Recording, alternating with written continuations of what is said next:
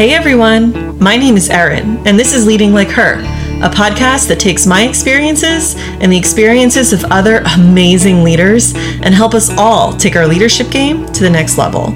Think of me as your business bestie, guiding us both through the ups and downs of managing people and developing into the strong female leaders I know we can be. You probably know what you should do, but don't always know how to make it happen. I'm here to help us take that next step together. I'm not competing against you, I'm rooting for us. So, let's get started. All right, hello. I have a story for you guys today. I am wrapping up my first week here in Indianapolis. Oh my goodness. And you guys, this has been one of the most intense weeks of my life, personally and professionally. I ended a relationship in Seattle, a very happy and joyful relationship. And so I'm really feeling that. And on top of that, I'm starting a new job in a new city and just closed on my house. Yay! Right? But holy shit, has this week been stressful. And I want to share a story about another time in my life that was really stressful that ended with me in the hospital. Okay? And it's a life lesson in checking in with your body and making sure that you're doing the things that your body needs to function properly in very intense or stressful times. Now, this was, 6 or 7 years ago. I had just started, a new job in a new city. I had moved about 20 minutes south of where I had currently lived in the Seattle area. I was moving into a new apartment and starting a new job. And I was all in. I generally tend to just dive in, probably overextend myself, and really try to get to know the business. And I was going for it. On the same track, I was also starting a new workout routine. So I was trying to work out in the mornings before work, get my workout routine in, then get into work, do my morning, stuff there. And every morning at this company, we had a daily stand-up. And if you guys are in manufacturing, you probably know what that is.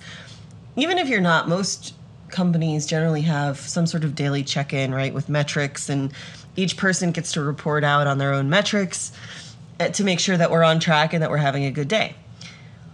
Well, I'm standing with everybody else, listening to everybody else go, and then I wasn't. And I came to, and I was on the ground, kind of like hunched over myself, and everybody's staring at me.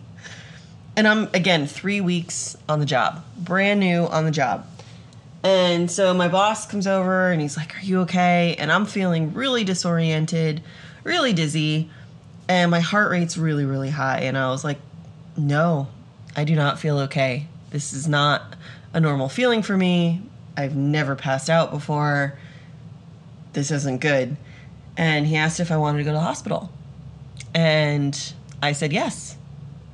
I really didn't know what was going on. I was like, am I having a stroke? Am I having a heart attack? What the hell's going on that I cannot stand up straight and I just passed out? So ambulance comes and they take me out on a stretcher. This is 3 weeks into my new job, right? I am embarrassed. I am freaked out and concerned, and all of the folks at work just want to make sure I'm okay, right? No one's embarrassed, no one's upset, no one's angry, but in my head, right, putting so much pressure on myself, I'm going, oh my God, how am I going to get all my work done now that I'm going to the hospital, right? And so I get to the hospital, they run a bunch of tests, they check me out, they do all sorts of things, and there's really not much wrong with me. They were like, have you eaten today? What's your blood sugar like? How's your work environment? And I kind of tell them what's going on. And they're like, okay, it's probably a combination of things. They think my blood sugar was low because I worked out and I didn't eat enough before I came to work. And I do get migraines. That's something that I've suffered since I was a kid. And there are people that get what we call vestibular migraines, which means you get vertigo.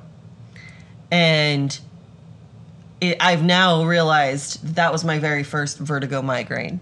Okay. So they sent me home with Excedrin, some water, and a note to rest.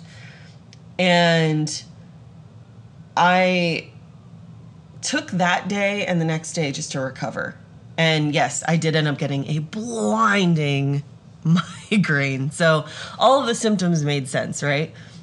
But I started thinking about how I got there, right? Generally speaking, migraines are triggered by something. Some people eat too much chocolate, they get a migraine. Some people it's blood sugar or tension or stress. And for me, I generally get migraines when I'm going through a very intense transition or a very stressful time. So when there's a death in the family, when I'm starting a new job, when I have a fight with someone, when I've got, a million things to do, those things for me, when my blood pressure goes up, can trigger a migraine. And I wanted to share this today because I want to make sure that if you are a leader, if you're a new leader or you're someone that's taking on a new challenge, pay attention to your body, pay attention to your health, and make sure that you're doing what it takes to prioritize you. Okay? I got a migraine this week. I had a vertigo migraine this week. I had a vertigo migraine in front of a customer this week. Okay? Mid-sentence, I started getting dizzy and I started kind of wobbling a little bit, right? And yeah, you have that panic moment of, oh my God, what is this, right? Till you kind of start recognizing the signs of, this is something that's happened before. And now that I know how to manage it and recognize it, I make sure I have my Excedrin ready. I make sure that I'm drinking a lot of water. And I take a little bit of time for myself just to make sure that my blood pressure is going down. But even if some of those things you can't avoid, you should know how to react to that. That is your body. That is my body telling me that I am pushing and I am doing too much in that moment, both mentally and physically, and I need to take a step back. Because if I continue to push and continue to not pay attention to those signals, I may end up in the hospital. I may end up on the floor. I may end up in a situation that really isn't ideal. And I want to live a very long and happy, productive life. And if I don't listen to those signals, I'm putting that at risk. And so there's a few things that I want to make sure that you're doing on a day-to-day basis, whether you lead people or not, to make sure that you're taking care of yourself. And the first one is to make sure you're eating.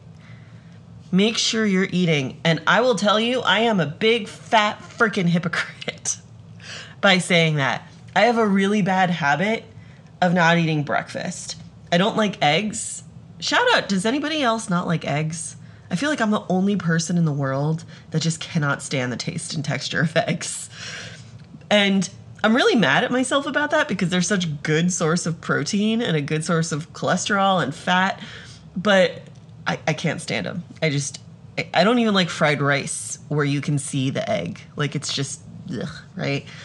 So what options does that leave me for breakfast? Like carbohydrates, bagels, waffles, pancakes, right? And I'm not generally someone that likes sweet things. And for a long time, I used that as an excuse to skip breakfast. And until one of my coaches, my nutrition coaches, or someone online was like, breakfast is just the first meal of the day. It doesn't have to be standard American breakfast food. And at that point, a light bulb went off and I started having chicken breast or stir fry or, something that I enjoyed eating as my first meal of the day. And I feel so much better when I do that. And I didn't do that this week. I'm living in a hotel. I'm on a really tight timeline. I've been getting up early. We've been working very long days. And I am not eating enough. And the things I am eating, honestly, are freaking garbage, right? They're things from Panera, which Panera is fine. It's not great. Things from other delivery services because we want something quick. And I cannot wait to get into a kitchen next week and be able to cook for myself and get out of that habit, right? Make sure you're eating enough calories. I don't care what diet you're on, what nutritional goals you have. Make sure that you're eating. And oh my God, I can't speak this morning. And feeding your body and your brain to make sure that you're making logical, sound decisions without that hangry feeling. I don't know about you guys, but when I'm hangry, I tend to go off the rails a little bit, and I can start getting snippy. I can start getting snappy. People realize it, right? We all know that Snickers commercial.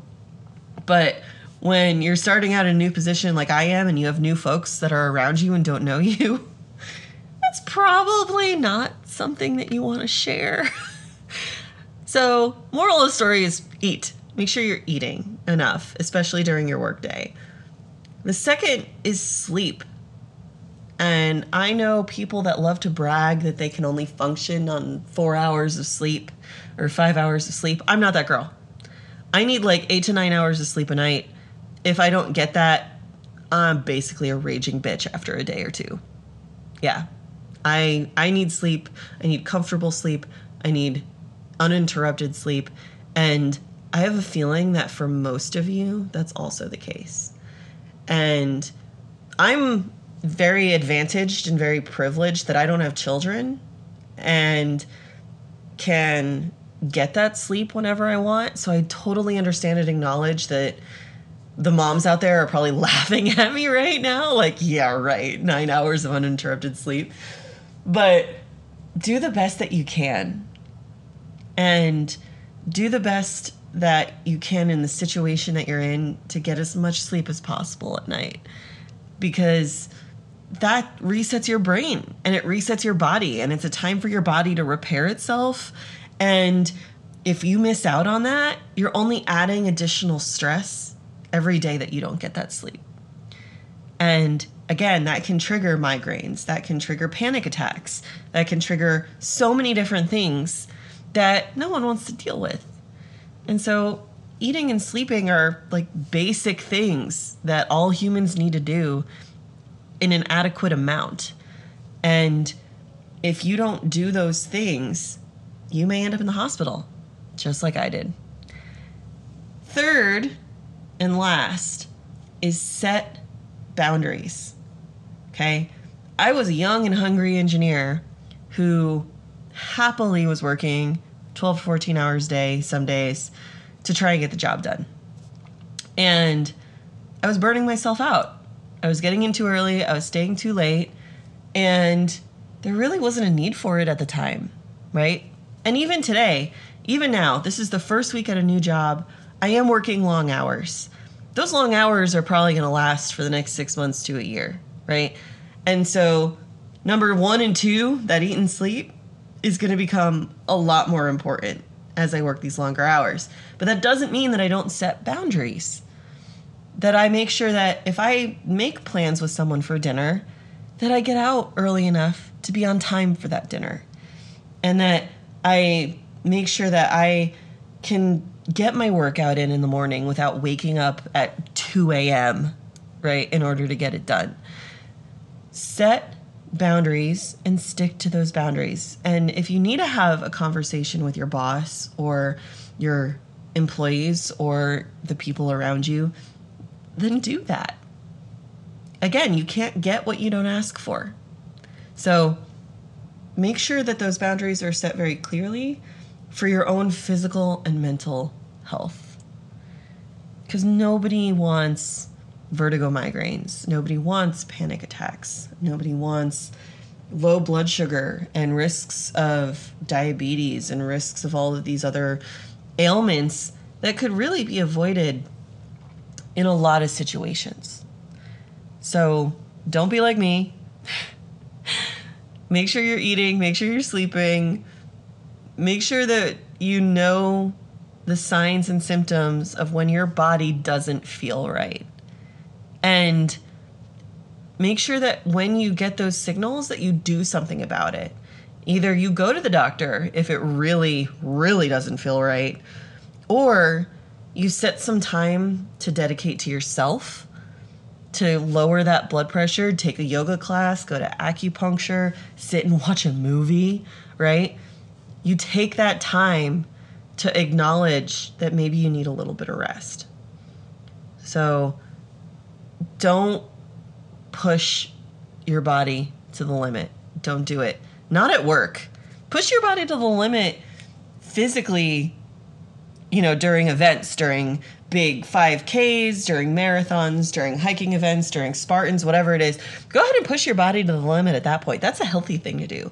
Do not push your body at work to the point where you are so stressed out and so just physically exhausted that you're not going to be effective.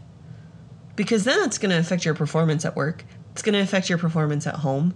And no one wins. Right? So that was my story for today. I was really embarrassed to be carried out on a structure, and it ended up just being a migraine. But I didn't know that. And I'm glad that I got checked out for it. So again, make sure you're listening to yourself. And if in doubt, go get checked out. Oh my God, that rhymed. Okay, I apologize for that. That was not intentional. All right, I'm going to leave you with that today. I hope you have a wonderful week, and I'll talk to you later. Take care. Thank you so much for tuning in to Leading Like Her. If you liked this episode, share this podcast with another amazing woman in your life and tag me in an Instagram story at Leading Like Her so I can personally thank you. Check out leadinglikeher.com for new episodes, guest bios, and additional resources to help inspire and motivate you to grow your leadership talents. Remember, you've got this, girl. I'll talk to you soon.